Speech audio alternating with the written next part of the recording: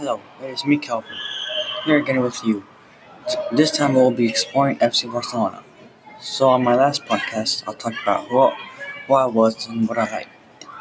I also talked about what you are going to hear on my podcast channel. So in today's episode, you will be hearing about one of the best soccer clubs, FC Barcelona. I'll be talking about when is their next match and when will it start.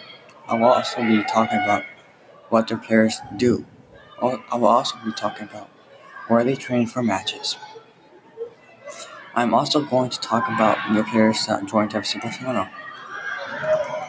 On January 30th, Barcelona won against Sevilla. Barcelona won with a score 6-1.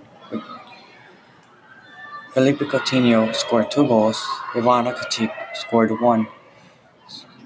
Roberto scored 1. Luis Suarez scored 1 as well. And Lionel Messi scored 1 goal in the last minute.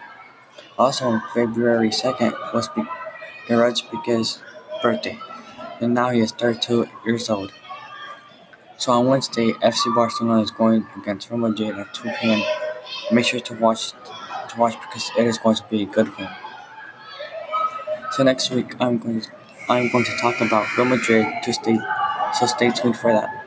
That's all the information I got for you guys today. I will have more things coming in the future. Bye.